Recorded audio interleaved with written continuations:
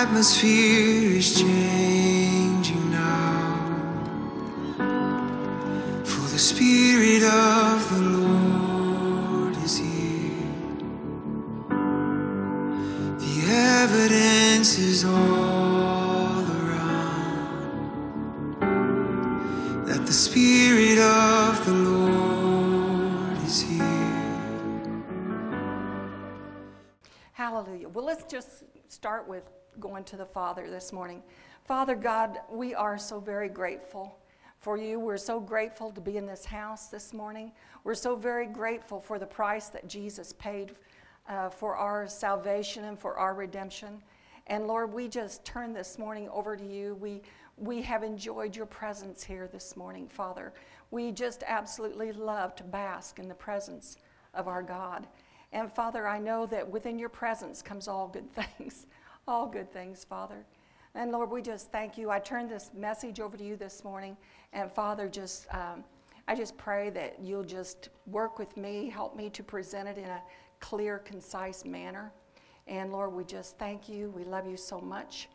And we ask blessings upon the people. In Jesus' name, amen.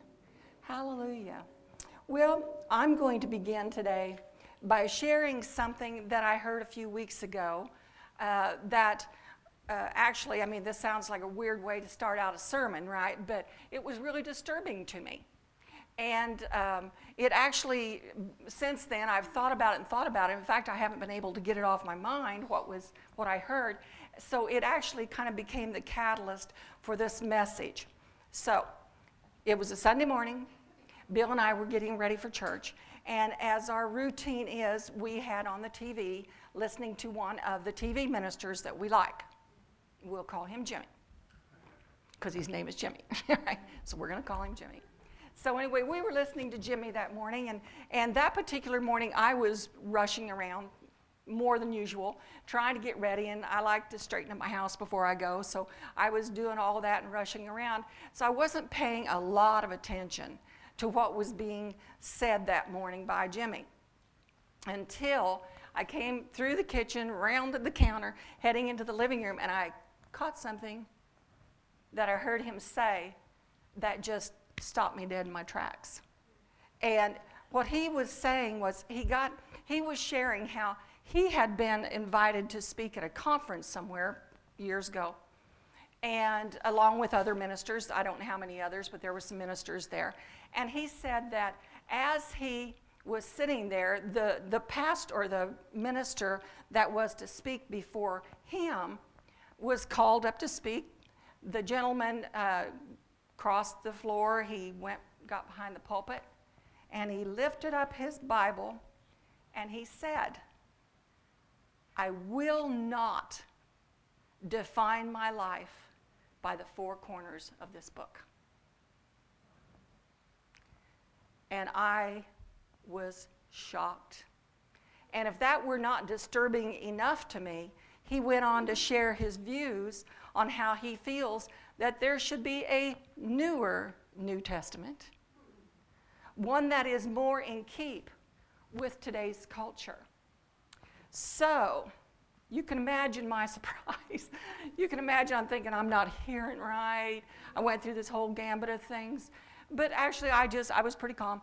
I just stood there, as most people would. I was waiting to see him pelted by tomatoes and cabbages, all that kind of stuff. But that didn't happen.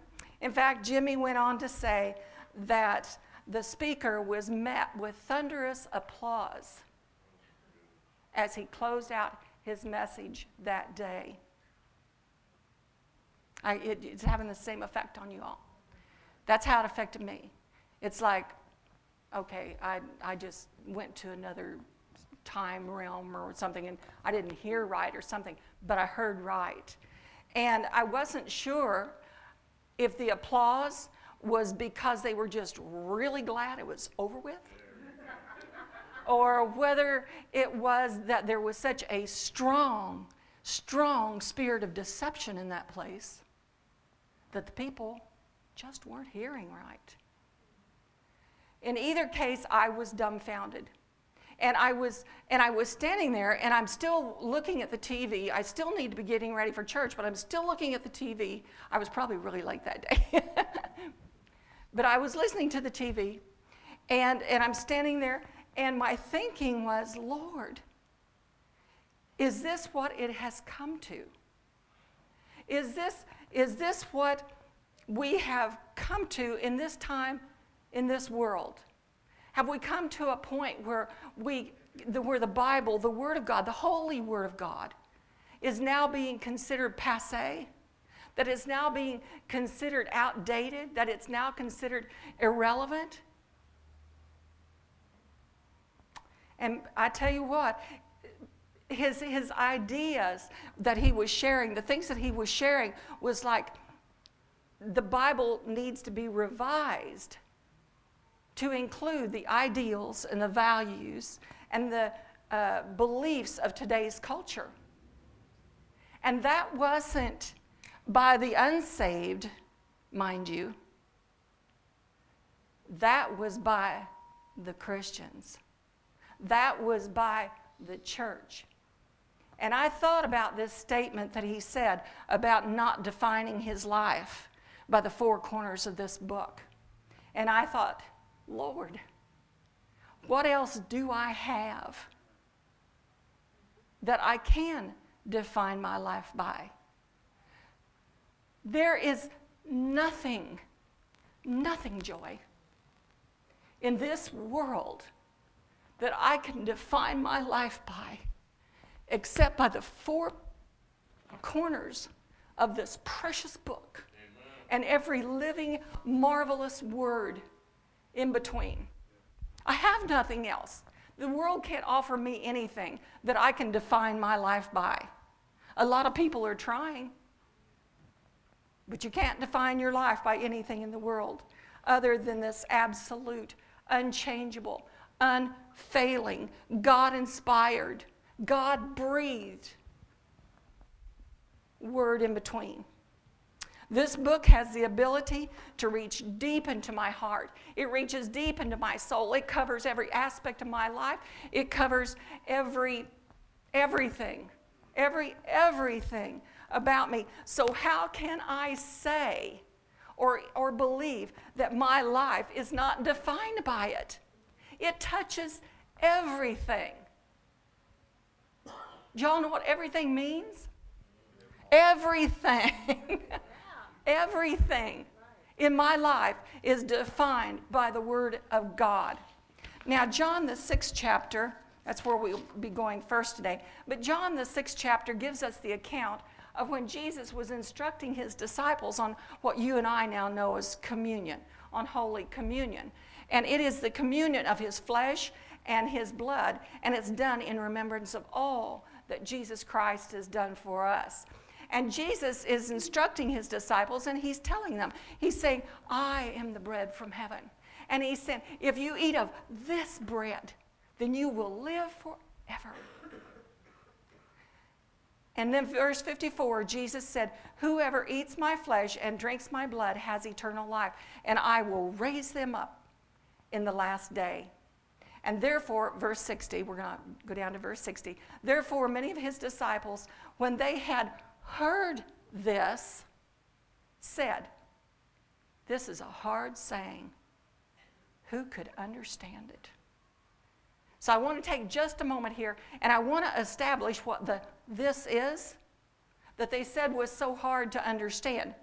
So, okay, class, who were they listening to? They were listening to Jesus. You all get gold stars. Okay, they were listening to Jesus. What had they heard? The word, the truth. Okay? They had heard the words that he spoke. They had heard the word. And verse 61, it says, when Jesus knew within himself, and I'll just share with you this morning, you all know that you can't hide anything from Jesus, right? Because he knows everything. He knows within himself what's going on. But when Jesus knew in himself that the disciples complained about the word, didn't we establish that this is the word? Okay. So when Jesus knew in itself they had complained about this or the word, he said to them, does this offend you? Class, it's time to shine. What is the this? The word. Does the word offend you? Does the word offend you? This is so deep to my heart. I've had the best time the last couple of weeks studying this. I'm having vision problems, and I told Glenn, I said, I'm giving them to God. I want to share this. I want to share this because I feel like it's something the church needs to hear. He said, does the word offend you?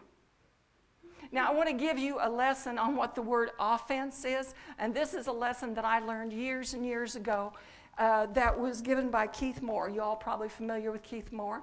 It was a teaching of his on offense, and he tells us that what offense actually is that it is a snare or a trap.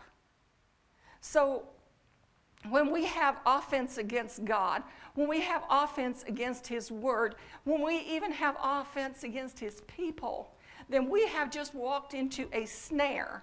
We have walked into a trap that the enemy has set for us. And that trap is meant for one reason and one reason only, and that is not only to pull you down, but to pull everybody down around you. Because you now have offense against that person. Amen? It's a snare. It's a trap. And verse 663, Jesus is still talking to them, and he says, it is the Spirit who gives life. The flesh profits nothing. The words I speak to you. The words I speak to you, they are spirit and they are life. And verse 66 says, from that time, many of his disciples went back and they walked with him no more. And I think maybe that is one of the saddest statements that I see in the New Testament. That because people thought it was a hard saying, what Jesus was saying was hard, because they didn't understand, because they got caught up in complaining about the word, and they got offended at the word, then it says that they went back and they walked with him no more. Now, when I was studying this week, I was reading and it said they went back. And I knew there was something there. I said, God, they went back. I said, God, where did they go back to? What did they have to go back to? And the Lord revealed to me that it wasn't so much a location, obviously, that they went back to, but it's a mindset.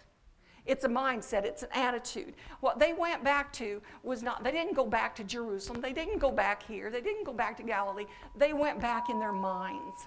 They went back to the place they were before. They went back to living like they were before. They went back to talking like they did before. They went back to doing everything that they had done before. They went back to the weak and beggarly elements that Galatians, the 4th chapter, tells us about. And in rejecting his word, because they did reject his word. Amen? They rejected it. We can see that. They rejected his word, and in rejecting his word, they rejected Jesus. And in rejecting Jesus, they rejected spirit, and they rejected life. Eternal life. They turned around, walked back to their old stupid ways, and they rejected eternal life because the word offended them. Is this ministering to anybody? Hallelujah. It didn't fit into their way of thinking. They didn't understand it. So they rejected it. Verse 67 said, then Jesus said to the 12, do you also want to go away? And 68 says, but Simon Peter answered and said to him, and I love this, said, Lord, to whom shall we go?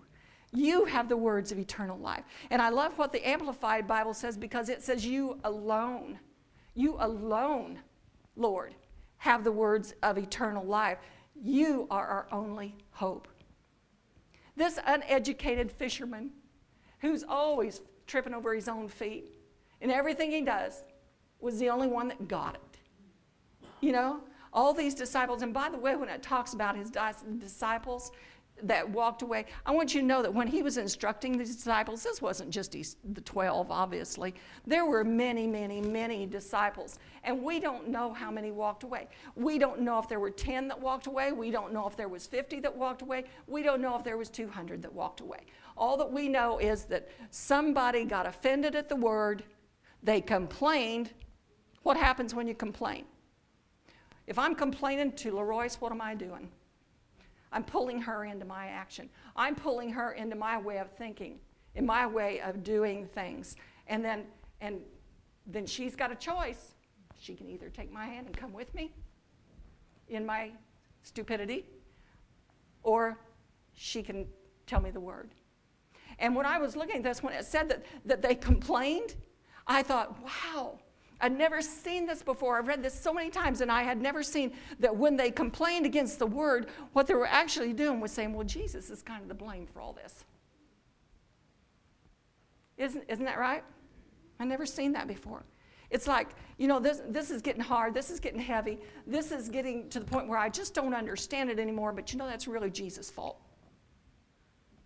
It's really his fault. You know, and it's being a teacher of the word. You know, I try to make my sermons clear. I try to make them concise. I try to make them, you know, on a level where people can really understand them and not have to go home scratching their head saying, what?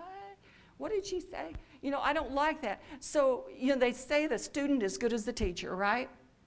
Well, that's kind of the way it was with Jesus, only they thought that the students were better than the teacher. You know? He must have done something wrong in his teaching. That deal, I mean, you know, that deal about the flesh and blood, that couldn't be right. That couldn't be right. You know? How many times do we get caught up in that?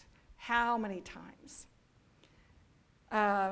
This book and this book alone, as it stands, unaltered and untweaked, has the words of life. And you seamstresses out there, I thought yesterday, you know, you all know what altering's about. You know, why do you alter something? You alter or adjust it to make it fit better, right?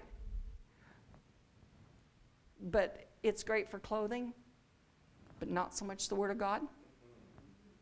This word must never, will never, can never, shall never be altered or adjusted to make it a better fit for today's culture. And in fact, it's the other way around. Today's culture, with all of its ideals and its values and its beliefs, are the ones that need to be altered. Amen? They're the ones that need to be changed, not to fit in or blend with the Bible, but just change. You know, just stop being what they are and just change. And the Word of God, you know, it's so amazing. It's so wonderful. And we must never, ever, ever try to pull things in to make it something that it's not. And people are doing that. They are trying to make the Word of God something that it's not, because there's culture out there, there's ideals, there's values, there's beliefs that belong out there. They belong out there in the world. They don't belong in the Christian community, but they're out there in the world. And yet we have Christians going, I like that. You know, I want some of that. So they pull it in, and they pull it in, and they pull it in, and they pull it in, trying to make it fit better, make the whole thing fit better. But our precious Word of God will never fit any of that. It's not made to fit it. It's God's spoken Word. And we all know that beautiful hymn, "On Christ the solid rock I stand. All other ground is shifting sand. All other ground is shifting sand." And Mary, I don't know the Hebrew word for all. But private joke. But anyway, you know, I have my own definitions of things, okay? My definition of all is the entirety of everything. The entirety. Everything. And what is other ground? Again, I didn't even bother to try to research that because I felt like the Lord gave me a really good definition for other ground. It's everything that exists and or operates outside of or apart from the Word of God. Did y'all catch that? It's everything that exists and or operates outside of or apart from the Word of God. And I just want to share with you today that we are called to go to a lost and dying world, aren't we? And you know what? I cannot take. What am I going to take? I have to ask myself that. What am I going to take to a lost and dying world? I cannot take other ground to a lost and dying world. I can't take shifting sand to a lost and dying world and go, here, build your life on this. Build your life on something that's constantly shifting, something that's constantly changing, something that's constantly falling apart. But you know what? I can take this. I can take what's within the four corners of this book, and I can take it to a lost and dying world, and I can say, here, build your life on this. Build your life on the rock. Build your life on something that's steady. It's steadfast. It's solid. It doesn't fall apart. It's not even subject to falling apart. Build your life on this. Not that other stuff. Not shifting sand. Not those things out there in the world. Not the ideals and the values and the beliefs of the culture. Don't build your life on that. Because it's shifting sand. It's going to fall apart on you. But build your life on the Word of God because it is the rock. It is always steadfast and it's always solid. So when I feel like I'm today, you know, I'm not my nice, sweet, gentle self.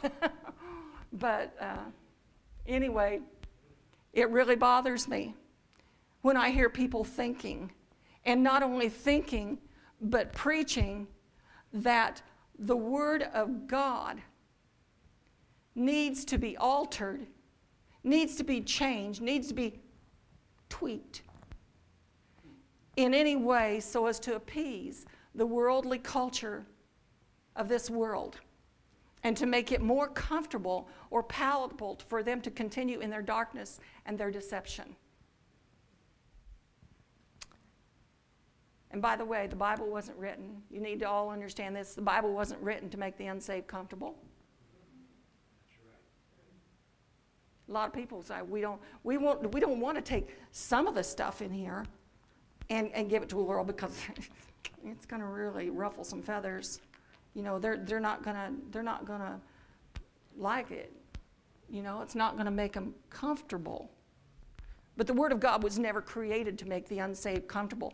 It is created so that it's going to, excuse me, that it is going to make them squirm. It's going to make them even defiant at times. And it will even make them mean if they are under the conviction. But it will never, ever make them comfortable. Hebrews 13:8 says, Jesus Christ, the Word, is the same yesterday, today, and forever. And John 1 says, in the beginning was the Word, and the Word was with God, and the Word was God. John 1:14 says, and the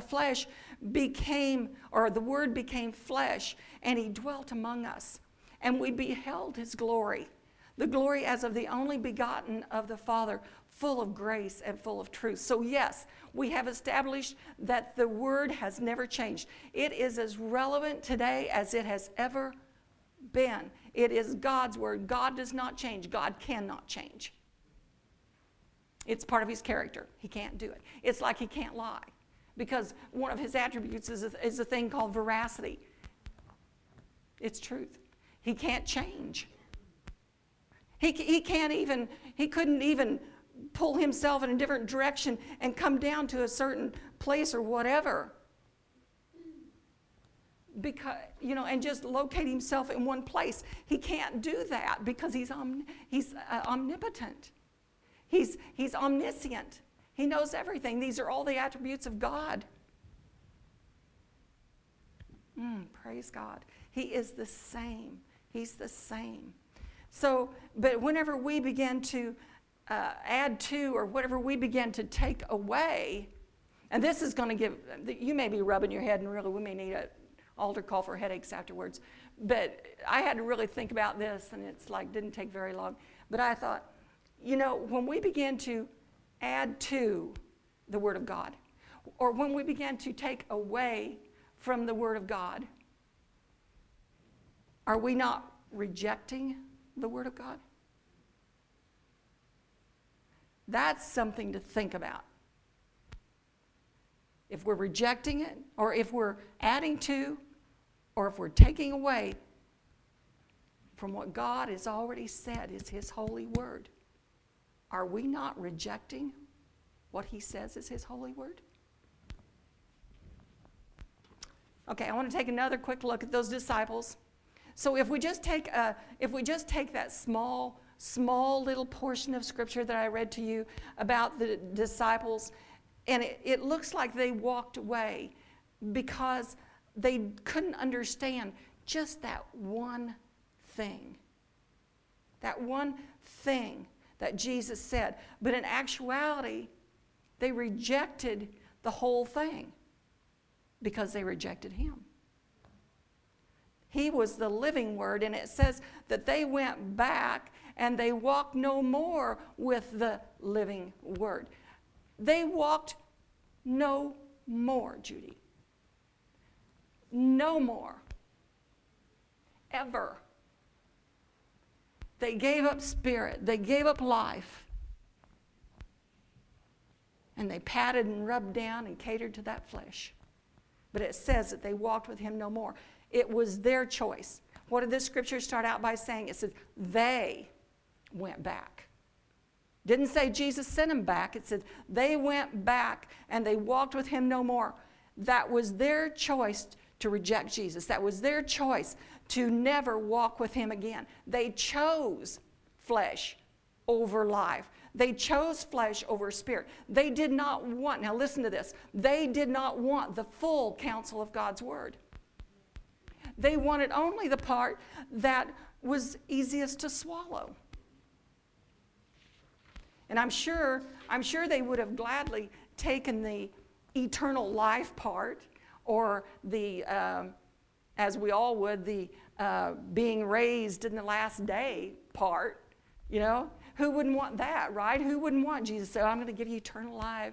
I'm going to raise you up at the last day, and just do away with the flesh and the blood thing. They would gladly have taken those parts. But the fact is, they had no spiritual insight into what Jesus was really trying to tell them. Can you all see why I titled this message, The Sin of Mixing? Because it is a sin. It is a sin. When you begin to think that the Word of God isn't complete, when the Word of God is not enough, and you have to start bringing things in and bringing things in and bringing things into it so that it is more comfortable for your sensibilities, then that's a sin. I think Revelation has a great deal to say about the adding to and the taking away from the Word of God. I didn't go there, but it's there.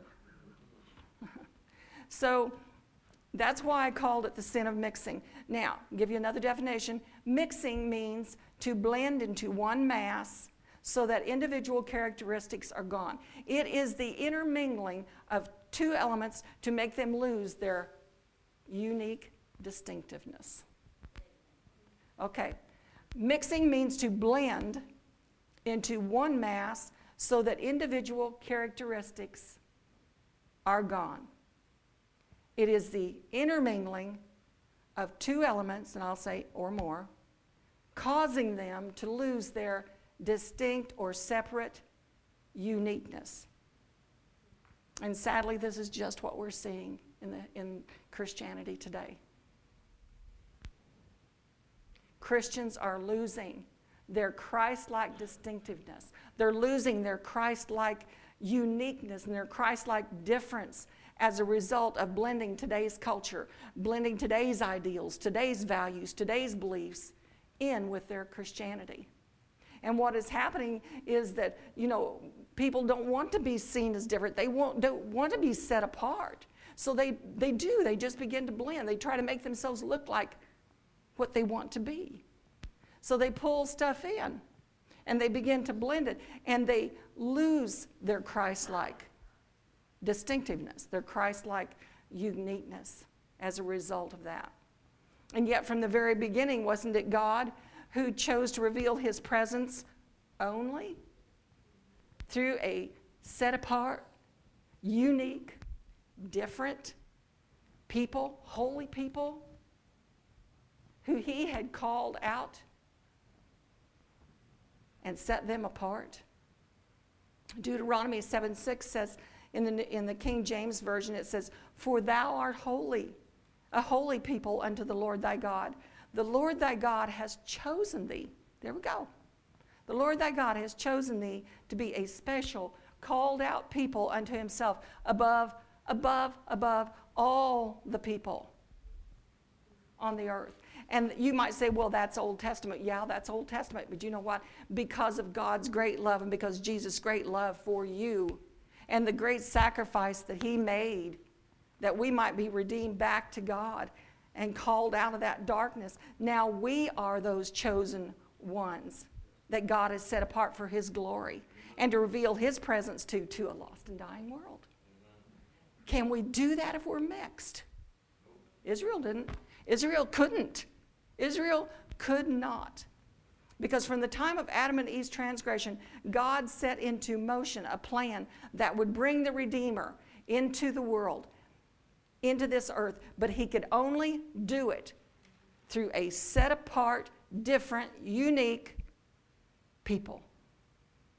1 Peter 2:9 says, "You are a chosen generation." This is speaking to y'all. "You are a chosen generation, a royal priesthood, a holy nation, his own special people." And King James Version uses the word peculiar there. "That you may proclaim the praises of him who called you out of darkness into his marvelous light." And if we're going to be the ones to carry forth his presence to a lost and dying world, don't you think our lives must be defined by the four corners of this book? How could it be otherwise? How could it be otherwise that our lives would not be defined by the Word of God and we would still go out and carry forth the presence of God while we're being mixed and blended with the ideals and everything of the world? We cry out, "Lord, you alone have the words of eternal life."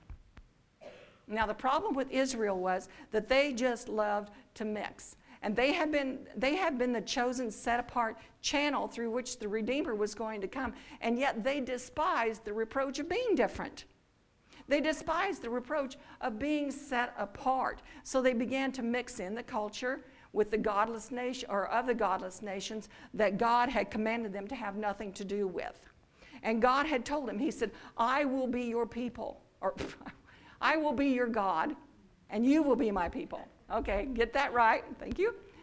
He says, "I will be your God, and you will be my people." And when he said, "I will be your God," what he was saying was, "I'll be Jehovah Jireh to you." He said, I will be El Shaddai, the one who is more than enough. You will lack nothing. I will be more than enough for you. And he should have been more than enough. Amen? But the thing is that once Israel began to look around at the other nations and saw what the other nations had, then he was no longer enough. So they decided, well, those nations, they've got kings. We've never had kings, but now they thought they wanted kings. So God let them have a king.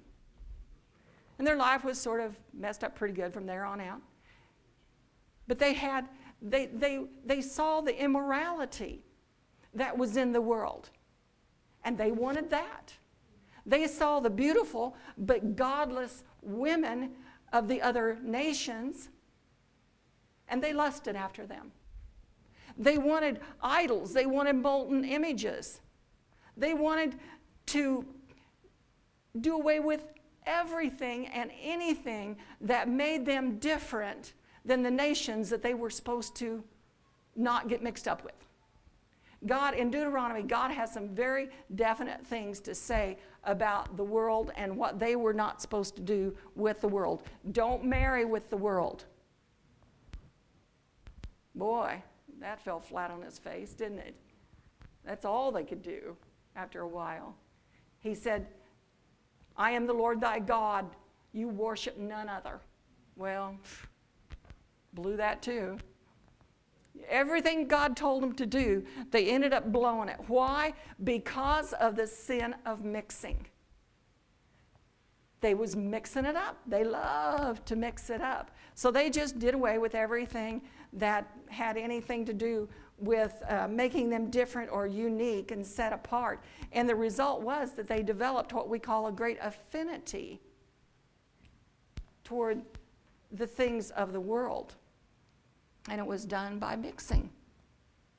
Affinity, I'll give you a definition of that. Affinity means a feeling of identification with or connection to. And the Bible tells us that all this mixing, all this pulling in from here, pulling in from here, and pulling in here that made them happier and more comfortable, all that stuff was evil in the sight of the Lord. Oh, folks, isn't it enough? Isn't God enough? Isn't He enough? Do we have to look at what the world has and say, I want that? God said no, but hey, He winks at disobedience, right? So they pull in the idols. They pull in the lust.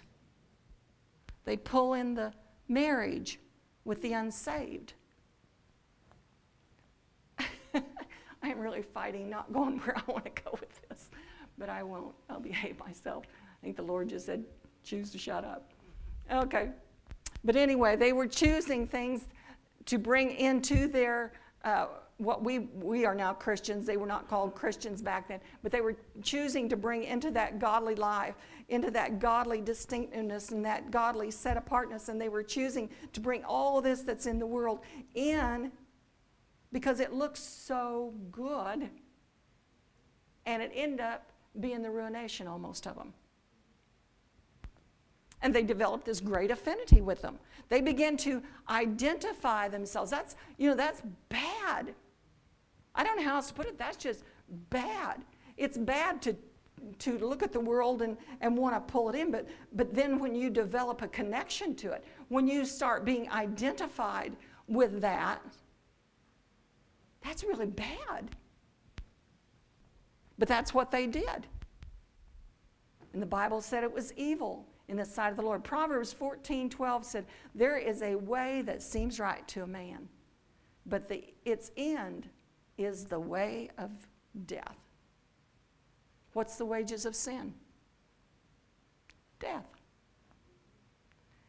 So you say, some people might, I won't say you say it, but some people might say, well, you're telling us to be separate from the world. You're telling us to be different and set apart and called out from the world. But doesn't Jesus tell us to go into all the world and preach the gospel to every creature? Yes.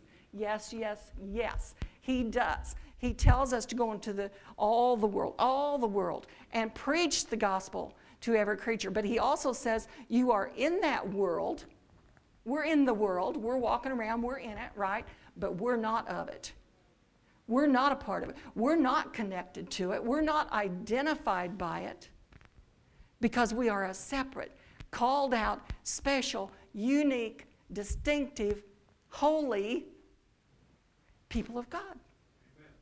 Amen. Amen. Don't you feel special?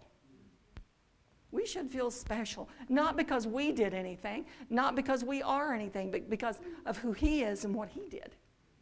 That's why we are special. And you know what? Israel, the only reason that they held any distinctiveness, any set apart, any called out value at all was not because of anything they did. It was because the presence of God was with them. And anything that we do, it's not us.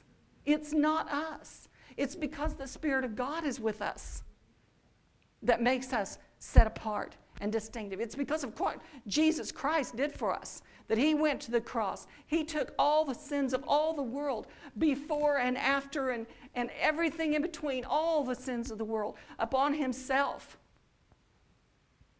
And he handled it. And he took the keys away from Satan. And here we are today, called out. We're different, Sandra. You're peculiar. John's peculiar. Yeah. He's my buddy, I can say that. We're peculiar, we're different, we're set apart, we're called out, we're unique, we are different. Not because of us, but because of Christ in us.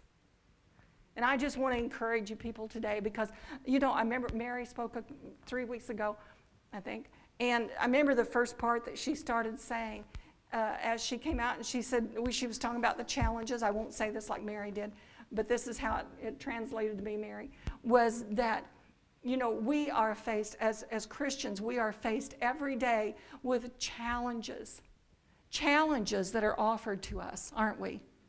There's, the things of the world, it's like we are given the option, actually, or the choice to either receive those and be identified with them. Mary didn't say all this, but be identified with them or connected to them, or we can just say no.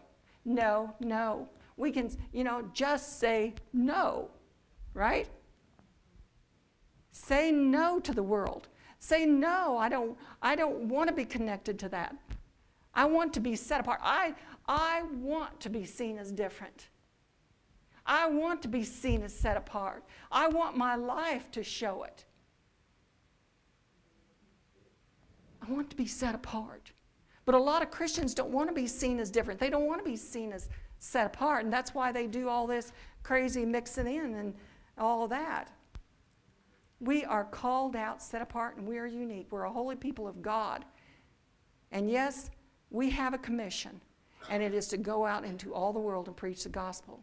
That's our commission. Our challenge is not to become like the world. While we're out there ministering to the world, preaching to the world, getting right up with the world, it's a challenge not to become like that world. It's a challenge not to get contaminated by the world. That's why it is so important, it's so imperative that we know what defines our life. Isn't it?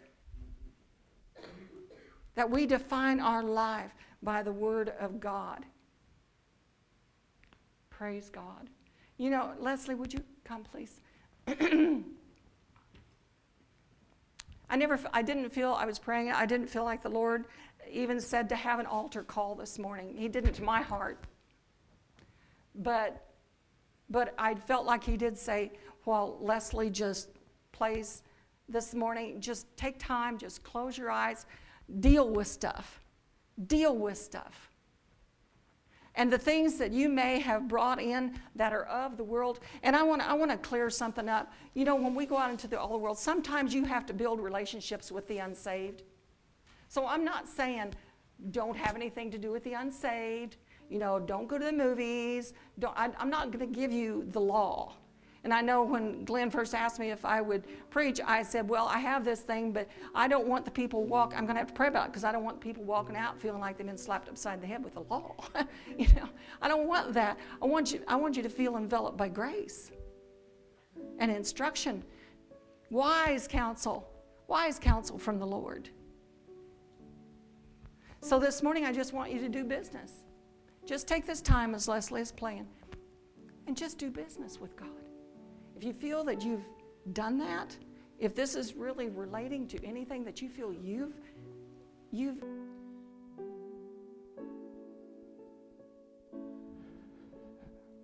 in Paul's writings, he talks about points of reckoning. And he doesn't say it that way, but you read his writings and you'll know that he states it. We reckon ourselves this, we reckon ourselves that. Messages like this, Karen, become points of reckoning for a church. It's one of those places that we can look to and measure, because this is so important. I'm not even going to try to tag in on it, except just to say that in recent weeks, I've helped to deal with situations that came into churches because of the attitude you were talking about. It would have never been there if they hadn't tried to mix and try to blend in. And then you have to go back, and it's not an easy thing, but you got to put the axe to the root of the tree and stop it. And it has been pervasive in our culture. Thank you. What a tremendous word from God. I know those are not easy, but at the same time they are easy because you're doing what God wants you to do. And I'm glad you preached that and not me, because you can do it with a lot better attitude than I would have. Hallelujah. Hallelujah. Next Saturday morning at 8 o'clock, everybody that can, we're going to try to paint the entryway of the church and get it matching this. We're going to have all the materials here and everything ready to go. I've kind of been told by the powers that be that I need to not be in that, but we're going to, I'm pretty sure, I hate to commit him without him being here, but I'm going to talk to Mike Garzanelli about kind of heading it up a little bit, and I think he will do that. But if he doesn't, we'll have somebody here that can help to oversee it and move it forward. So all the men that can, we can put a lot of people to work out there in that entryway and get that done very quickly. So if you can help, we'll start at 8 o'clock, and I don't know how long it'll take, but it won't take very long if we have enough hands. And so some of you ladies, I'll be here too. Some of you ladies. So,